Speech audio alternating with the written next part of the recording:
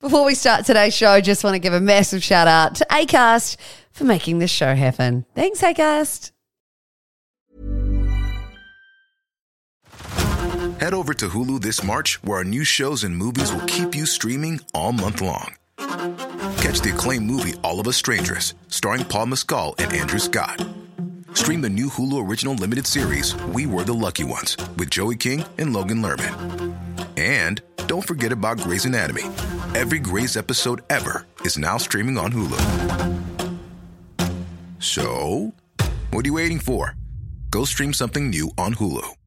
Quality sleep is essential for boosting energy, recovery, and well-being. So, take your sleep to the next level with Sleep Number. With a Sleep Number smart bed, you can individualize your comfort level and enjoy a better sleep night after night. J.D. Power ranks Sleep Number number 1 in customer satisfaction with mattresses purchased in-store. And now the Queen Sleep Number C4 smart bed is only $1,599, a saving of $300, only for a limited time. For J.D. Power 2023 award information, visit jdpower.com/awards. Only at Sleep Number stores or sleepnumber.com.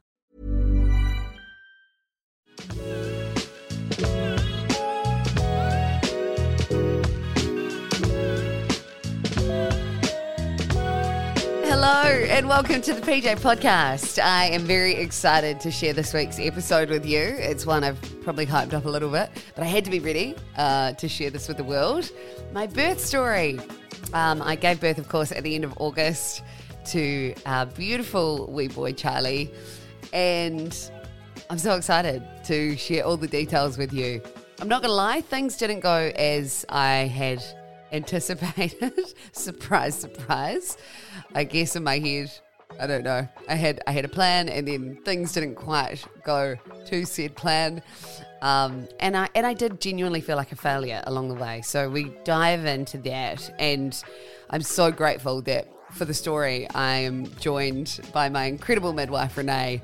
She is honestly a superwoman, and I just want to give a shout out to all midwives or anyone who works in the birth sector. You are amazing, and all women who have given birth. Honestly, pat yourself on the back, because it is just the most wow experience. I'm not going to give away too much. Let's get into it, but I hope you enjoy this week's episode of the PJ Podcast. Okay, this is slightly emotional today because I'm kind of going through a breakup. It's not with my romantic partner, but it is with my amazing midwife, Renee, who has come out for one last visit, and I'm really sad about it. Can we hang out after? We totally can hang out after. I don't know if breakup's the right word. No, but it is a breakup though, because I've literally had this relationship with you for like 10 months now. No, maybe nearly more. Oh, about 10 months. And it's a time when you're so vulnerable in your life, and you've just been there through thick and thin. And particularly the last 5 or so weeks, you've just been so helpful and supportive during this time. And I just want to say thank you so much before we crack into it. You're so welcome. I'm not going to cry. But it must be a really interesting time when you do have to say goodbye to these people that you have, created quite a close relationship with. Yeah, it's quite weird because of, like you've gotten so used to seeing them every single week so regularly. And I think too, because, like by the time you get to that 37-week mark, you're also doing, like you're seeing them weekly anyway. Yeah. Then you have the birth, then you see them quite, more frequently than weekly, and then you go to weekly again. So it's actually a long time of seeing someone every single week. And then all of a sudden you're like literally they drop off the face of the earth. I know. It is quite weird. It's like a hairdresser. They get told, where they just become privy to all this information in the person's life. Like, yes, you're my midwife, but I also end up talking to you about heaps of stuff. Like, it's a pretty interesting job. How many of your clients do you actually stay in touch with? Probably not that many. Really? I mean, you're probably happy to see them go.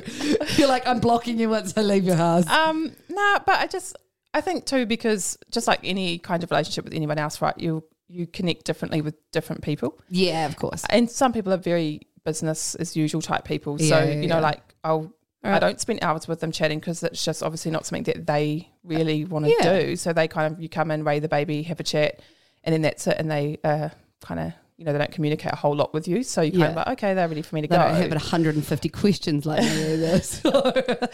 No. So probably, I mean, certainly not the majority of people I keep in touch with, but there is always a special few that you end up staying in touch with, to be fair. And then often you'll continue that relationship if they choose to have more babies. That's sort of how you work, isn't it? So the fact that I've been with you for this first time, does that give me a guaranteed spot? Not that I'm planning on getting babies yet, but like, will I be able to jump the queue per se? And generally speaking, it's very unlikely that we don't take return clients. Yeah.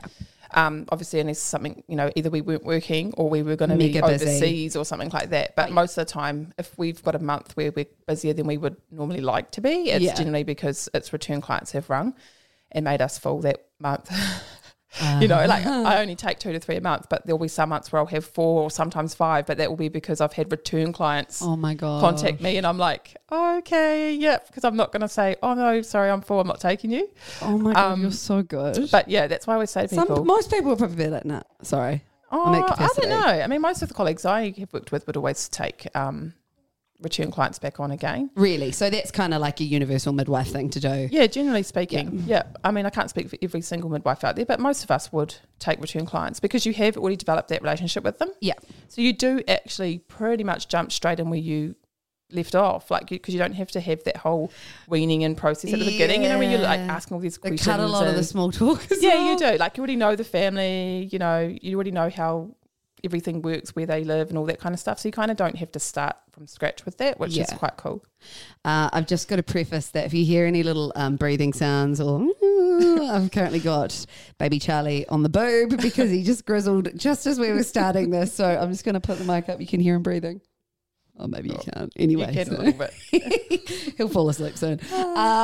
So we're here today to finally go through the story of the birth of Charlie. I've been so excited to talk about this for quite some time, but then I was like, am I ready? Because I was a little bit traumatized at the time, and it's a really big thing to actually process going through. I never realized how huge the whole thing is and how just like it turns your world upside down for the good, but also just wow, like all the emotions.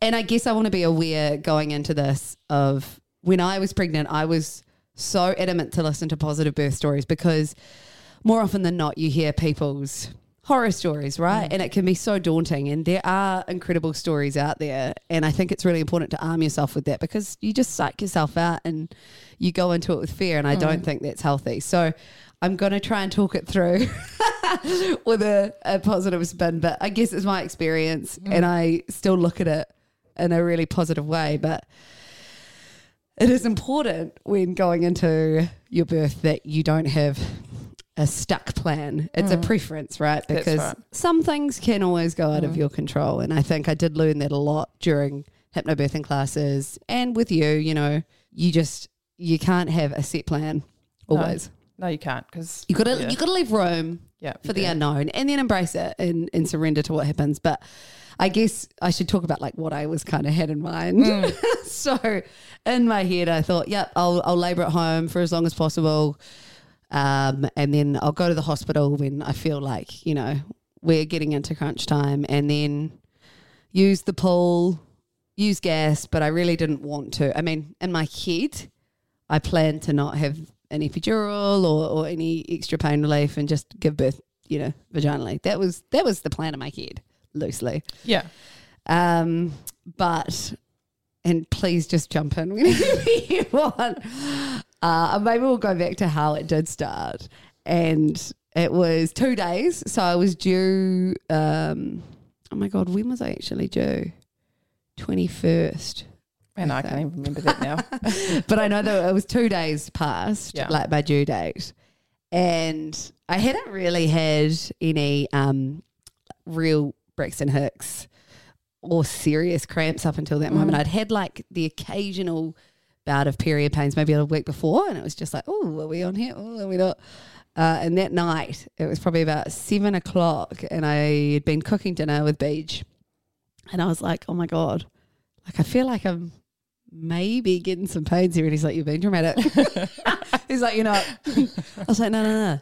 And like I was like, oh, maybe I am being dramatic. And then it sort of started being a bit more consistent. And I was like, no, BJ, I think something's happening here. And he still didn't believe me. I was like, what will it take for you to think maybe we could be going into labour here? Like, we need to be prepared. Like, is the bag packed? That's so funny. And then, I kid you not, my mum arrived because she was due to come and stay with us for a while. She arrived at 8 p.m. that night. And I had literally, I reckon, started contractions around 7 o'clock. And Mum arrives and I'm like, Mum, I think I'm going into labour. And she's like, what, buddy? Are you sure? And so everyone around me is like still doubting me. And I'm like, no. This is like starting to ramp up a little bit more. It was like totally doable, light contractions. And then I reckon maybe 9 o'clock it really sort of started being more consistent. Everything is quite hazy, I will add. Like, it's really weird how you have almost an out-of-body experience. But I do remember that beginning part, and I was really determined to make that quite peaceful. I put on some chilled music. I was on the Swiss ball, just, content. And then things got more intense. And I swear, like, the contract... Can you hear Charlie? Oh, no, he put the microphone there. He's like, I'm going to call. He was making cute noises. And we were like, oh, BJ, maybe you should go to bed because if we're on, like, you need to get some sleep.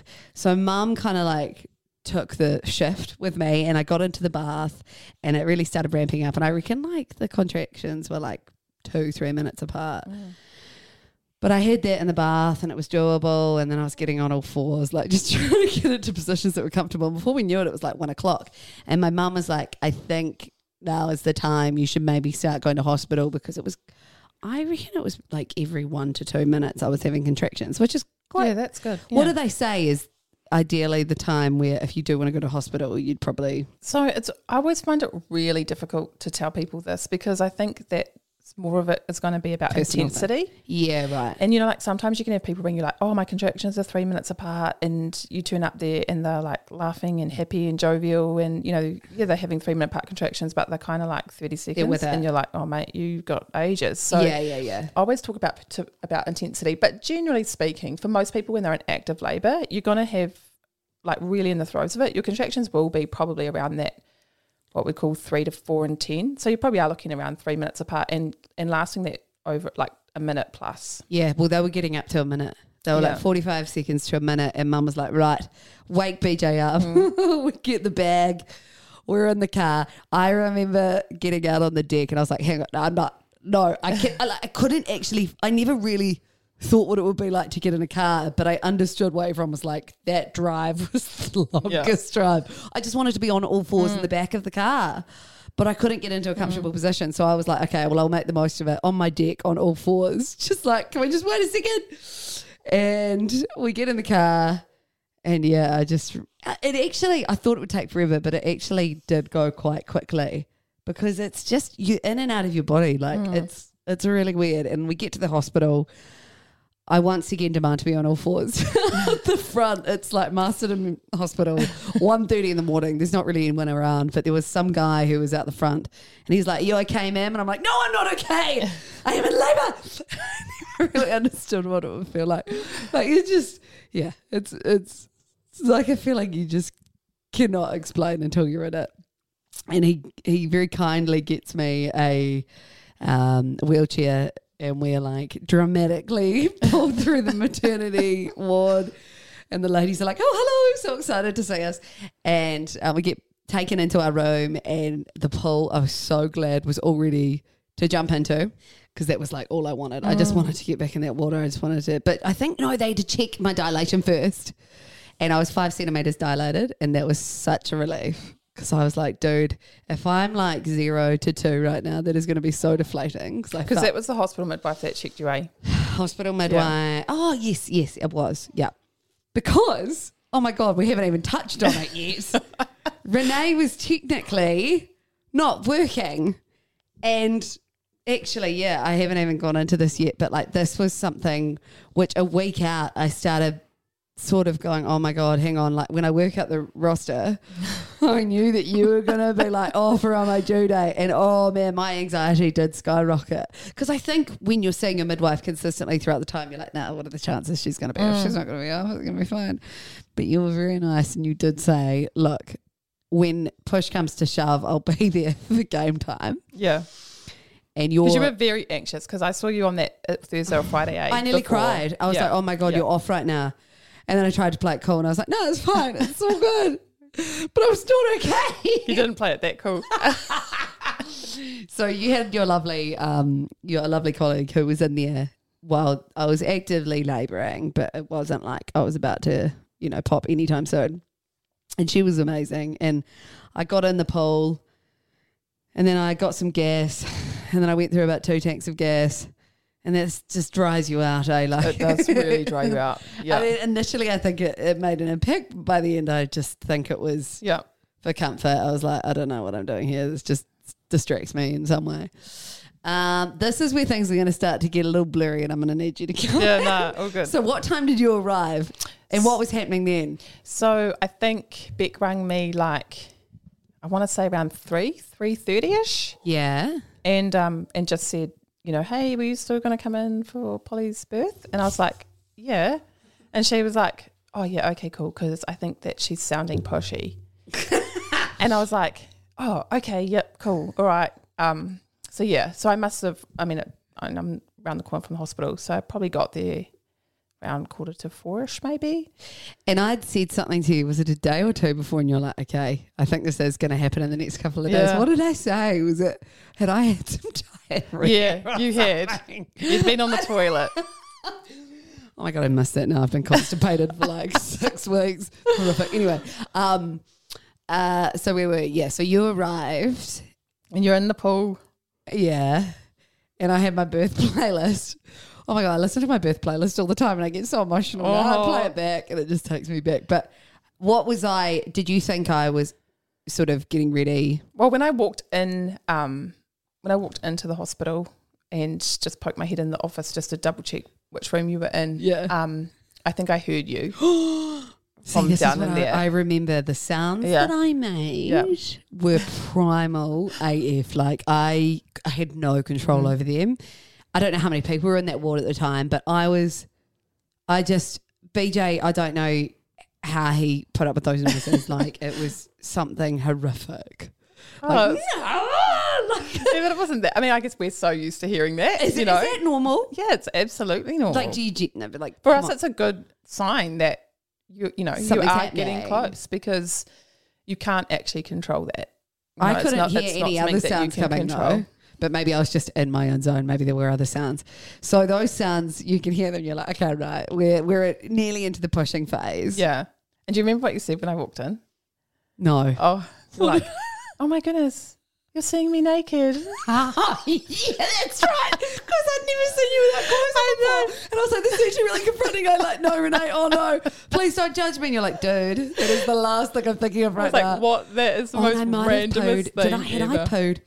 Had I pooed in the water by that time? Had you? I don't know. Because I remember I was quite conscious of that. Oh, actually, no, I didn't really give a shit at that point. But I remember, I was like, please don't look at me. And I was like, oh, you're going to see a lot more of that coming up. Anyway, so then what happened? Because this is honestly blurry from here on in.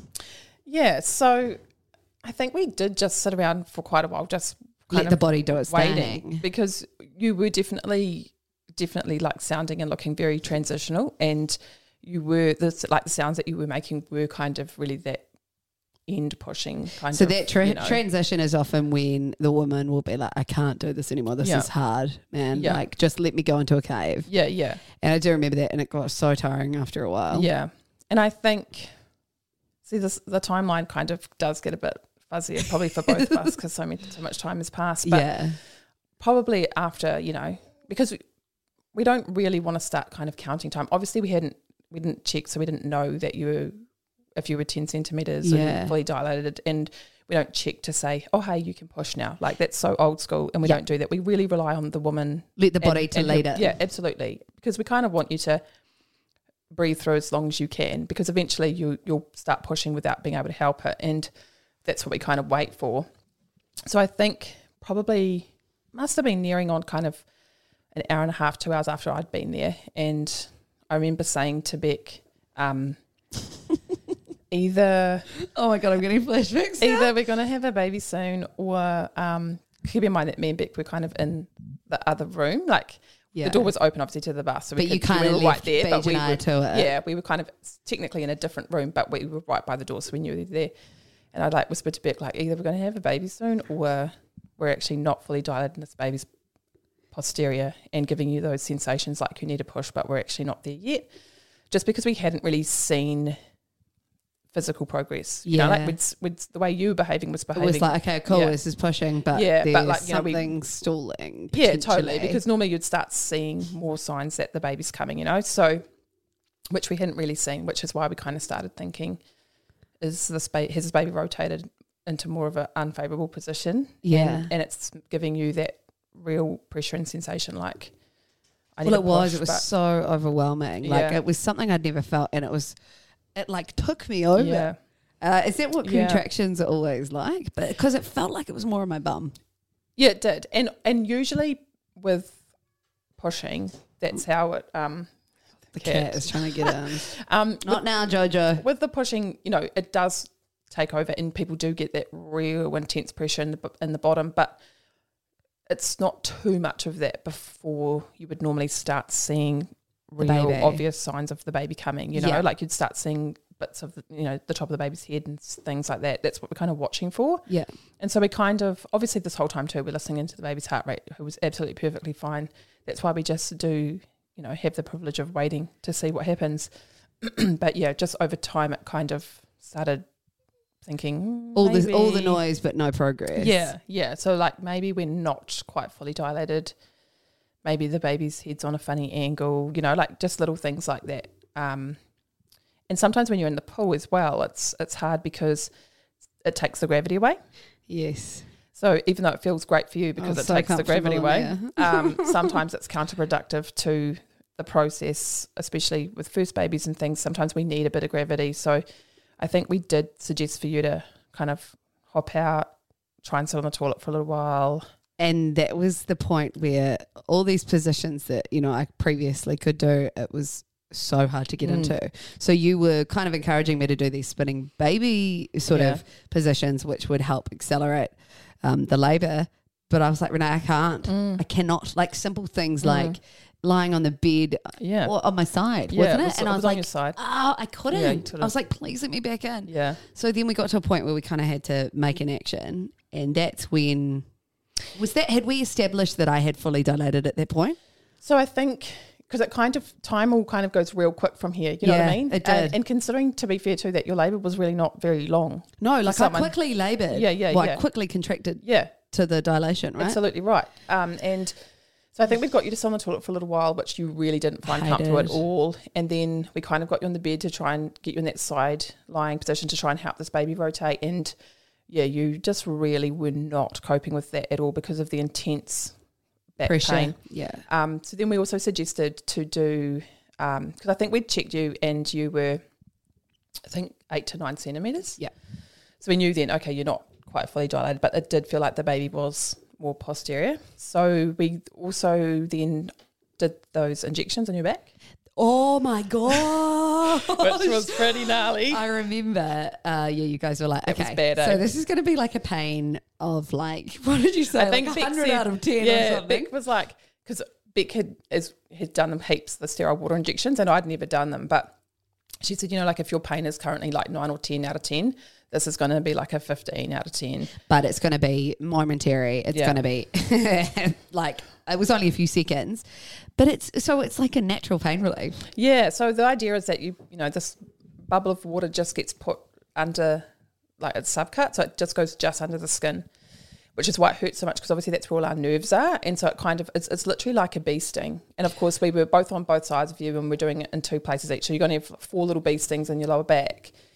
And I remember at one point I thought you were going to kick Beck, like I was like, it was. But then it was gone, and it did give me a bit of relief. Quickly, your back pain changed because you at that point you were like, I can handle the contraction pain. Yeah. It's not that's getting me. It was the back pain is so bad, which really did tell us that this baby was pretty much direct posterior. So the back of his head and his spine is literally against yours, which is not really how we designed for these babies to go. So it creates more pain and pressure in the back, and it's kind of inescapable. Yeah. And that was quite difficult. That gave me a bit more time, but I remember after a while the pain came back. Absolutely, because then we had talked about, do we get an epidural?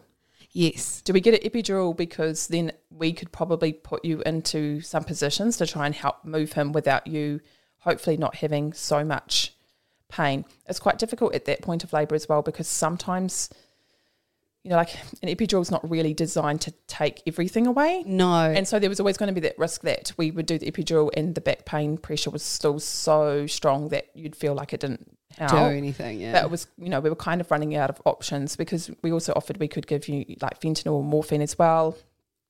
Like there were a couple of different pain relief options. Which we didn't end up taking. No, we didn't. Well, because in order to give you the epidural, we had any pain relief, we'd have to do a monitor of baby anyway, and we'd have to put a line in, get some fluids up, like start kind of getting all these assessments done to make sure that everything was good, so that I could then go and talk to the doctor about getting, the epidural sorted. So I think Beck actually had gone out to talk to the doctor at this point to kind of get prior permission that it would be fine for us to do it while we started. But then we kind of had a chat too. We could kind of offer, like, I think I said to you, we've got a couple of options. So we can either give you the epidural and try some positions, see how we go, and then we can contemplate maybe if breaking your waters was a good idea. That's right. Or I could just break your waters now. But I did kind of preface that with saying one of two things is likely to happen if I break your waters. Either it will do what we want it to do, which will be to allow the baby to drop more on that pelvic floor. And sometimes when babies' heads hit the pelvic floor, it actually forces them to rotate anyway, like into that anterior position. Yeah. And then, like especially if you've got only a tiny little bit of cervix left, that's kind of all you need. Or we could break your waters and it does the complete opposite, which will be to drop him into your pelvis in that bad position. And then contractions will really ramp up. And the contractions will ramp up, but force him even further into a bad position, and then he won't cope with that. So that was kind of They were the two options, and I said, look, I think we should just break the waters. We did. Option 2 happened. He didn't advance. He got stuck. Contractions were intense. Yeah. Like they came so fast after that.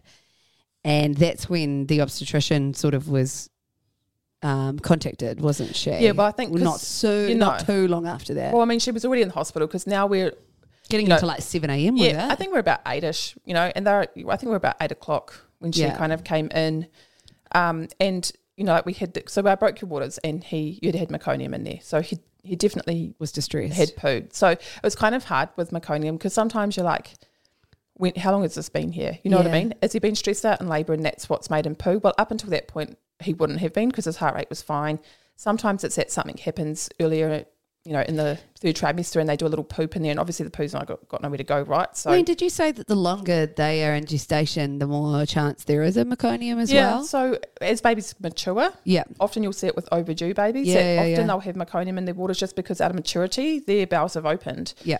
And when we're more kind of concerned around that real thick meconium, because that's more likely to get into their lungs and stick everything together. So what was my meconium like, or Charlie's? So it certainly wasn't thick, but it was a little bit bitsy, you know what I mean? And it probably had been, to be fair, it probably had been in there before labour, I would say, because it wasn't normally, because you had been in labour for such a short period of time, normally it would be thicker than that if it was kind of fresh. But because obviously we had to put the monitor on, because we wanted, we were thinking about the epidural, so we'd put the monitor on, and at the point that I had broken your water, seeing that there was meconium, his heart rate was really not great. Like, so it dropped, or so just with every contraction you had, his heart rate would drop. Yeah, and then after the contraction would come back up, which is a good sign that it was coming back up. You know what I mean? Like, it wasn't an immediate stress, but what that indicates really is that he was getting quite a bit of compression in those contractions. And babies are designed for birth, so they're designed to withstand that amount of compression for a certain amount of time. But obviously, if their heart rate's dropping, every contraction coming back up, they're not going to be able to do that for a long time. Yeah. They can do it for a little while, but they can't do it for a long time. So you forget that it's equally taxing on the baby's body as it is the mum, Absolutely. Right? Yeah. So the obstetrician had kind of come in and said, had a look and was, like, oh, I'm not happy with this trace. And I kind of knew that. To be honest, I knew that when she was going to come in, I was thinking, I know what's going to happen here. We're going to fast track things.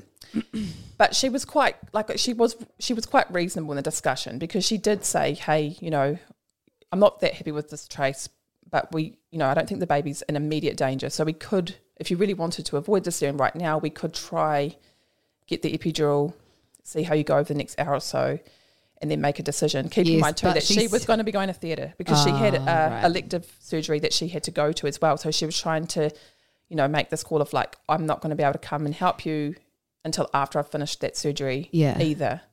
And of course, we can't even make guarantees, right? Like, we can't say 100% I can guarantee that this baby will be fine the next 2 hours. No. Like, we can't say that for sure. But she also gave me the percentage of 50% being able to give birth vaginally if we did the epidural. And I remember hearing 50%, and I was like, I cannot keep this up. Yeah. I was fatigued by that point. And because of the waters being broken, and because it did ramp up the contractions, which is what happens, and you did get to fully dilated, like it did get the rest of your cervix away, but it didn't help him rotate. And so your back pain was so bad. It was really quite traumatic to actually watch. It actually was quite traumatic, because there was literally nothing. And I remember, you know, trying to be running around doing stuff, and Beck was literally like two-handedly really like pushing into your sacrum to try and give you some relief. Oh my God, I forgot about that. You know, it was just so, because of course we were also running around trying to get everything sorted, and then the doctor had said, hey, you know, we want to just take a little sample of the baby's blood from his head to just check how much, because, you know, as babies get into stress, their body creates lactic acid. Yeah. And so depending on how much lactic acid's in their bloodstream, it can tell us how distressed the baby is. Yes. So we had to do that 3 times. I know. And it was what was confronting about that, and I think was really difficult and a shame in hindsight, I guess, is that that is a great test to do if someone really doesn't want to go to theatre. Because if we do the test and the lactate levels are actually pretty good, even though the baby's starting to show signs of distress, but the lactates are fine, then that kind of tells us, hey, we probably do have some time up our sleeve, because the baby's not yet concerned about what's happening to it. So, you know, that was, you kind of would use it if you were trying to make a decision about whether we go to theatre right now or do we have time to wait. But I think what was hard was that, you know, they all left to go get their stuff, and it was just you and Beej and me. Yeah. And I think, you know, you both were like, what do you think? Yeah, this was the point where I was like, okay, because I know that you are a massive advocate for minimal intervention if possible. Like, I trust your word so many, because I know you often say that wasn't necessary, you didn't need to do that, that could have been done without all the intervention. So I trusted your word implicitly at that moment, and I was like, okay, Renee, give it to me straight, like what's going on here? And we sort of came to the quick decision that the best way forward was a C-section, going to surgery, getting it done ASAP, because I couldn't steer down the barrel of going down, just pushing again, not knowing how the epidural was going to actually impact me, whether my back pain was going to even dissipate. You know, and then you hear people who only get half the epidural. I was like, nah, I literally can't, let's do this. And I didn't want to put him in any more danger. And I think at that time, because, you know, there was certainly reason to say, hey, you know, we probably have time to try the epidural and see if it would work.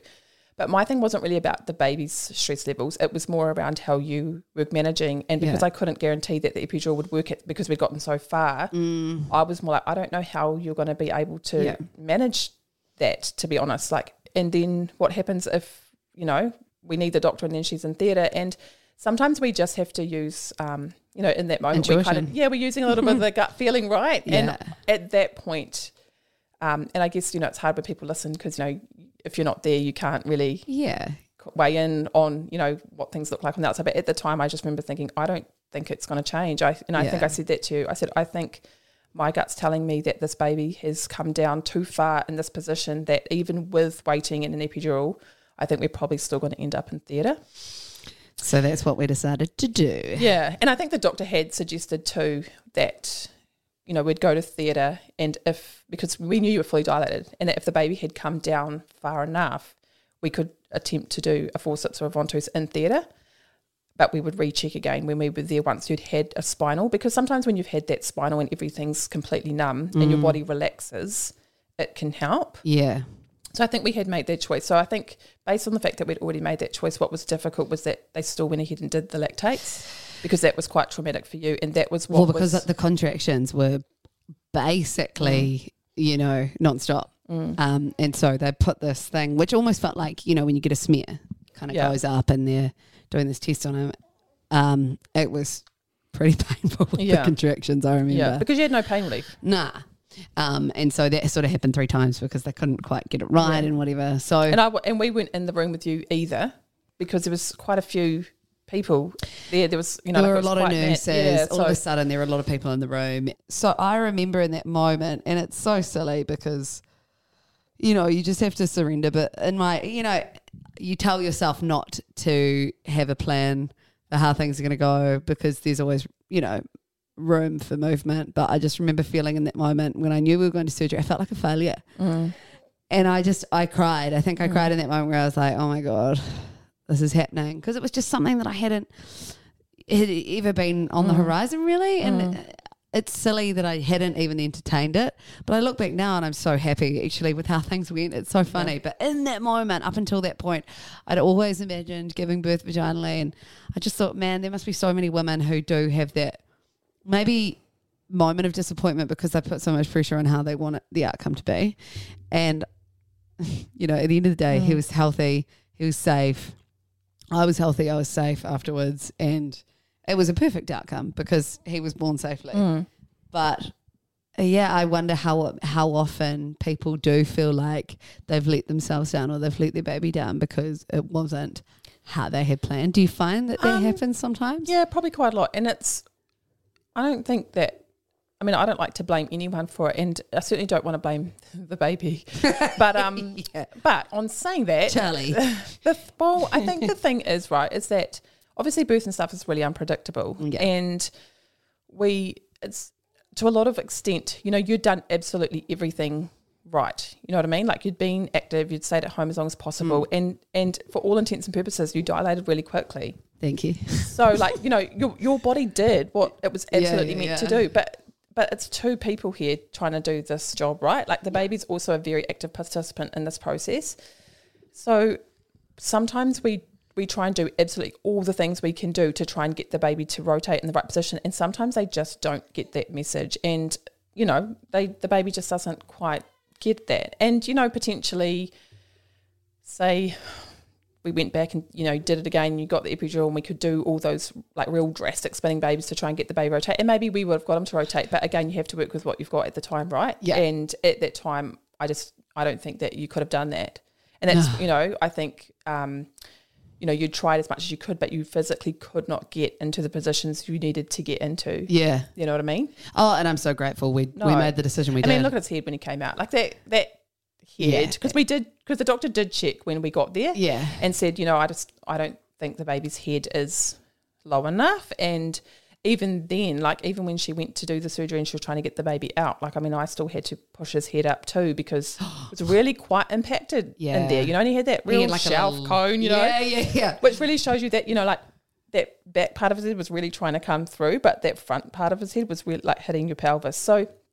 And that it's really difficult because, women will blame themselves for it, but there's so many factors that come into it. Absolutely right. And I've had many cases where things like this have happened, and then the next time they have a beautifully fine normal birth because this baby was just always in a good position and could make it work. Yeah. So, there's always the 2 parties involved. So now that I've fully dilated but didn't actually give birth vaginally and then had a C-section, technically my body has gone through that labouring process. So for next time, if I do go for a VBAC, which I've been told that I'd have 70% chance of achieving, my body might be familiar with the process. So generally, in those situations, you'll find that women will labour like they've had a baby before. Yeah. So generally the labour tends just be when it gets to the veg. Yeah, tends to be quicker because the body's already fully dilated before it knows what it needs to do, so it's more efficient at that process. And then it's just the actual second stage part of pushing with the birth that is like the first time part again. Yeah. And typically babies kind of do, if they can just kind of wiggle themselves around and get through, then they do and it's all fine. My baby's grizzly. He's going to go for a walk. I think he's had too much milk. Interesting because I would love to try, and then I'm like, yeah, because I've literally talked to 2 people who went through the exact same experience for the first birth, and one managed to have the VBAC beautifully, and the other person just went through the same thing again, and they went through that posterior like positioning, and the labour couldn't advance. So I think I will, if I do have another child, I will go for it. I'll try, and then I don't know, will you have to be more alert or more on guard for, I guess, red flags of positioning? So I mean, you do definitely watch kind of a bit more closely when people are having the VBAC. Head over to Hulu this March, where our new shows and movies will keep you streaming all month long. Catch the acclaimed movie All of Us Strangers, starring Paul Mescal and Andrew Scott. Stream the new Hulu original limited series We Were the Lucky Ones with Joey King and Logan Lerman. And don't forget about Grey's Anatomy. Every Grey's episode ever is now streaming on Hulu. So, what are you waiting for? Go stream something new on Hulu. Ryan Reynolds here from Mint Mobile. With the price of just about everything going up during inflation, we thought we'd bring our prices down. So to help us, we brought in a reverse auctioneer, which is apparently a thing. Mint Mobile Unlimited Premium Wireless. How to get 30, 30, bit to get 30, bit to get 20, 20, 20, bit to get 20, 20, bit to get 15, 15, 15, 15, just $15 a month? Sold! Give it a try at mintmobile.com/switch. $45 up front for 3 months plus taxes and fees. Promo rate for new customers for limited time. Unlimited more than 40 gigabytes per month. Slows full terms at mintmobile.com.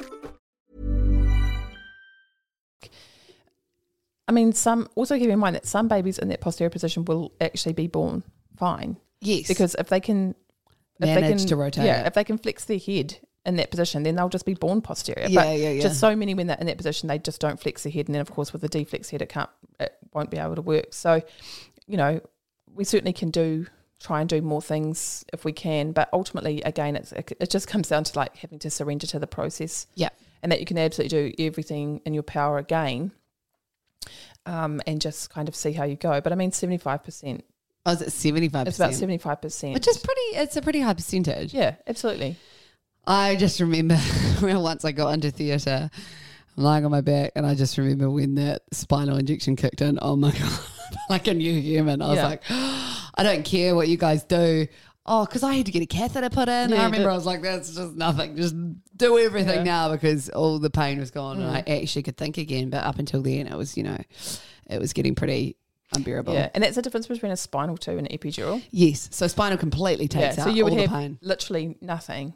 And so but an epidural isn't necessarily like that. Yeah, so you don't necessarily get, because you still get the pressure right with an EP sometimes. Yeah.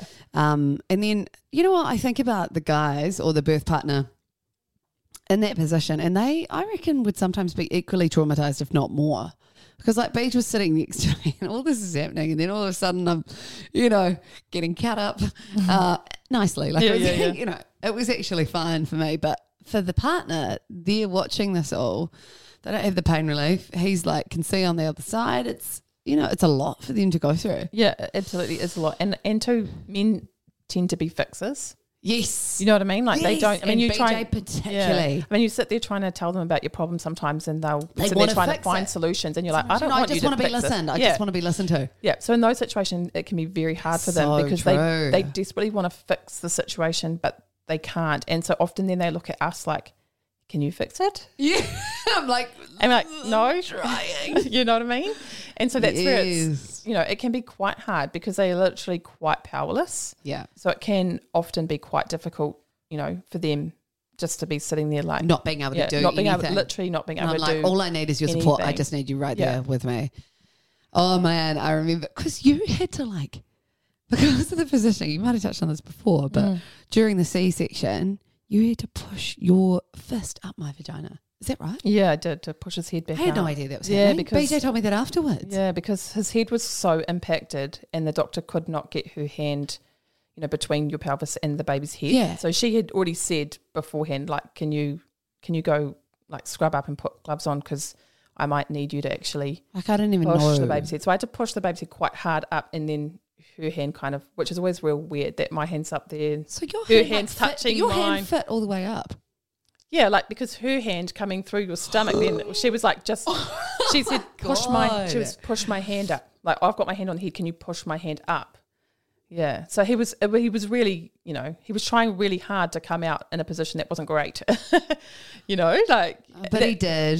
And he managed to pop out, and I just remember hearing that cry for the first time, and I just burst into tears, and it was just, oh man, I don't know if it was all the drugs I was on. Well, I don't even know if I was on drugs at that point. No, I don't think they don't really give you anything but the spinal, and then. But I just remember hearing that cry, and I was just. The relief, eh? Yeah, such a relief. It's a relief to us too. Yeah, when they come out, the minute they cry, you're like, oh, thank goodness for that. So that was what happened, and then I stayed in hospital for 2 nights, which was amazing. I just want to actually do a shout out to the Masterton maternity ward, because they are incredible, and you know, they teach you all the things with like latching, and they just kept coming in, checking on Charlie, and I actually felt really comfortable in there. So I want to do a shout out, because a few people had given me the heads up that they'd had a really good experience, but you never know until you're in there. Yeah. And so that was Wednesday he was born at 10:31 a.m. and then we left, I think it was about Friday afternoon, and I was ready to go home by then. I think most people are. I was like, I just want to be in our own place. Yeah. In your own bed, yeah, with your own toilet. But like, man, C-section is downplayed, I reckon, in society. You never really know how full on it is. It's a full on abdominal surgery, and the recovery is gnarly. Like, you need to take care of yourself. You can't just rush back. Even just simple things of picking him up, and changing him. That was too hard for me initially. Yeah. I was so glad that Beej and Mum were here, because they were doing like a little rotation with it. That helped me out, and I was like, how do people on their own get through that? You know, I needed that support. It's absolutely major surgery, and I think that is minimised by a lot of people. You know, and they kind of expect that, especially when people think, "Oh, C-section, it's an easy way out." No, there's a reason why they invented keyhole surgery for abdominal surgeries, right? You know, like it's if someone goes in for keyhole and they're like, "Oh, sorry, we had to just go in normally." That's a big deal. Yeah, and so, but that's what we're doing routinely with cesareans all the time. And then not only have you then got to recover from this major surgery, but you're also recovering from pregnancy, and now you've got a baby to feed and look after as well. Yeah. You know, like it is, and deal with all the changing hormones and stuff. So there is just so much going on. And moving forward, I still want to go in with a positive outlook, and I want to believe that my body can do it. I think it can be, I'd say there'd be a lot of post-birth trauma after that first birth for people who things didn't go to plan right, and then they're like going into the second birth. I still want to, you know, give it that best shot for how I did envision it, but just take away that, I guess, underlying pressure if things don't work out. Yeah. So I just wanted to give a shout out for all those people who have they had a similar situation, and, you know, you are not a failure. Absolutely, you are an absolute warrior for bringing a new life into this world, and it's just the most incredible thing to go through. Even though it was traumatic, it was just the best. And like the emotions afterwards, holy crap! Never realized how much I could love something. Man, I was a mess. I was such a mess. I remember like I was chatting to my brother on the phone a few days ago, and I just broke out into tears. He was like, "Are you right?" And I was like, "I just can't believe how much I love Charlie, and like I just don't want anything to happen to him." It's like, he's in your arms. I'm like, yeah, but like, what if something happens to him one day? Like, the hormones are intense. It's just an absolute cocktail. I remember talking to my friend, and it was funny. All my friends who had had babies reached out a couple of days after, just going, "Hey, how are you going?" Because they remembered that was the time where things really kick in, and like, you know, you do have that dip in oxytocin or hormones or whatever, and things really kick in, and it's like that perfect storm of you've just gone through like one of the most challenging things of your life. Your body is recovering, the hormones are all over the show, you're tired. And so they checked in, you know, a few days after, because that is when you really want to just... Yeah, absolutely. And then your milk's coming in. Yeah. I was like, I remember you came out and you're like, "How are you feeling?" And I was like, and you're like, "This is okay." You know, if it was down the track, we might start worrying a bit more, but this is such a physiologically normal response to have a few days after the birth, or for up to 10 days, isn't it? It's the baby blues where... Yeah, it's just all those, you know, you've got such a sudden drop of hormones. Yeah. And like all those pregnancy hormones that your body doesn't need anymore because now you're not pregnant. Yeah. And then you've got a rise in other hormones for breastfeeding. And then on top Perfect of storm. and then on top of that, you've got not having sleep, you know. So And then you get these weird night sweats and you're freaking drenching the sheets and you feel filthy. Yeah. Not everyone gets that, but I did, and I'm still going through it every night. But 3 months, eh? You said around 3 months, and then... Yeah, most things settle at 3 months just Right. because that's, you know, it's the that fourth trimester over. Yeah. Yeah. I'm halfway. You are. Yeah, girl. Yeah. Nearly there. Right, well, I think we could talk all day again about all the things I've experienced, but today was about the birth story, and look, I might have missed details. It is a bit hazy, but thank you so much, Renee. From the bottom of my heart, there is no one that I would have wanted more in that position to be by my side and let things run. So thank you so much. You're very welcome. And maybe I'll see you in a couple of years. If not sooner. I know you gave me those condoms because you were like, hey, accidents happen. More common than you think. Just quickly, actually, on that. Do you find that happens a lot? People get a little bit comfortable and complacent thinking that they're not going to fall pregnant so soon after the baby.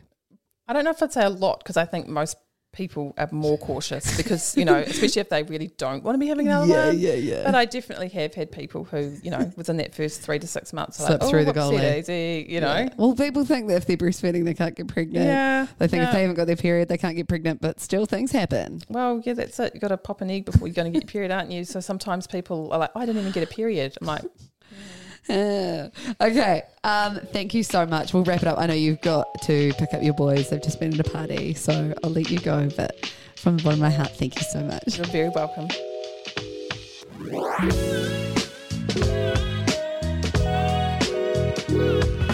Well, that was this week's episode of the PJ Podcast. Thank you very much for listening. Obviously, a very personal story, but one that I was so excited to share this week. And yeah, that whole idea of failure during giving birth, it's so fascinating how much pressure we put on ourselves. And the big thing I learned was how important it is to just surrender to what is. And however your baby chooses to come into this world is perfect, and it's exactly how they're supposed to enter. And the most important thing is that they're healthy and safe. So again, could not be more grateful for my incredible midwife, Renee, and all the hospital staff who were there.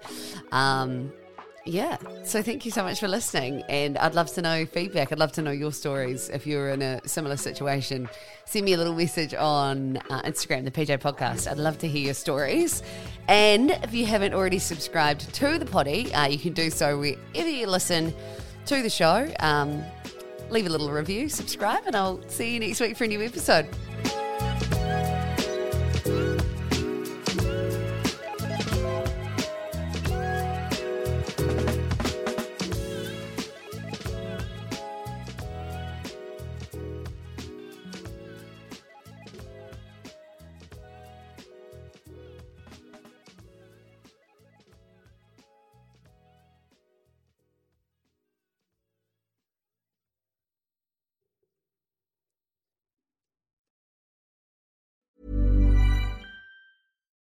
Botox Cosmetic, out of botulinum toxin A, FDA approved for over 20 years. So, talk to your specialist to see if Botox Cosmetic is right for you. For full prescribing information, including boxed warning, visit BotoxCosmetic.com or call 877-351-0300. Remember to ask for Botox Cosmetic by name. To see for yourself and learn more, visit BotoxCosmetic.com. That's BotoxCosmetic.com.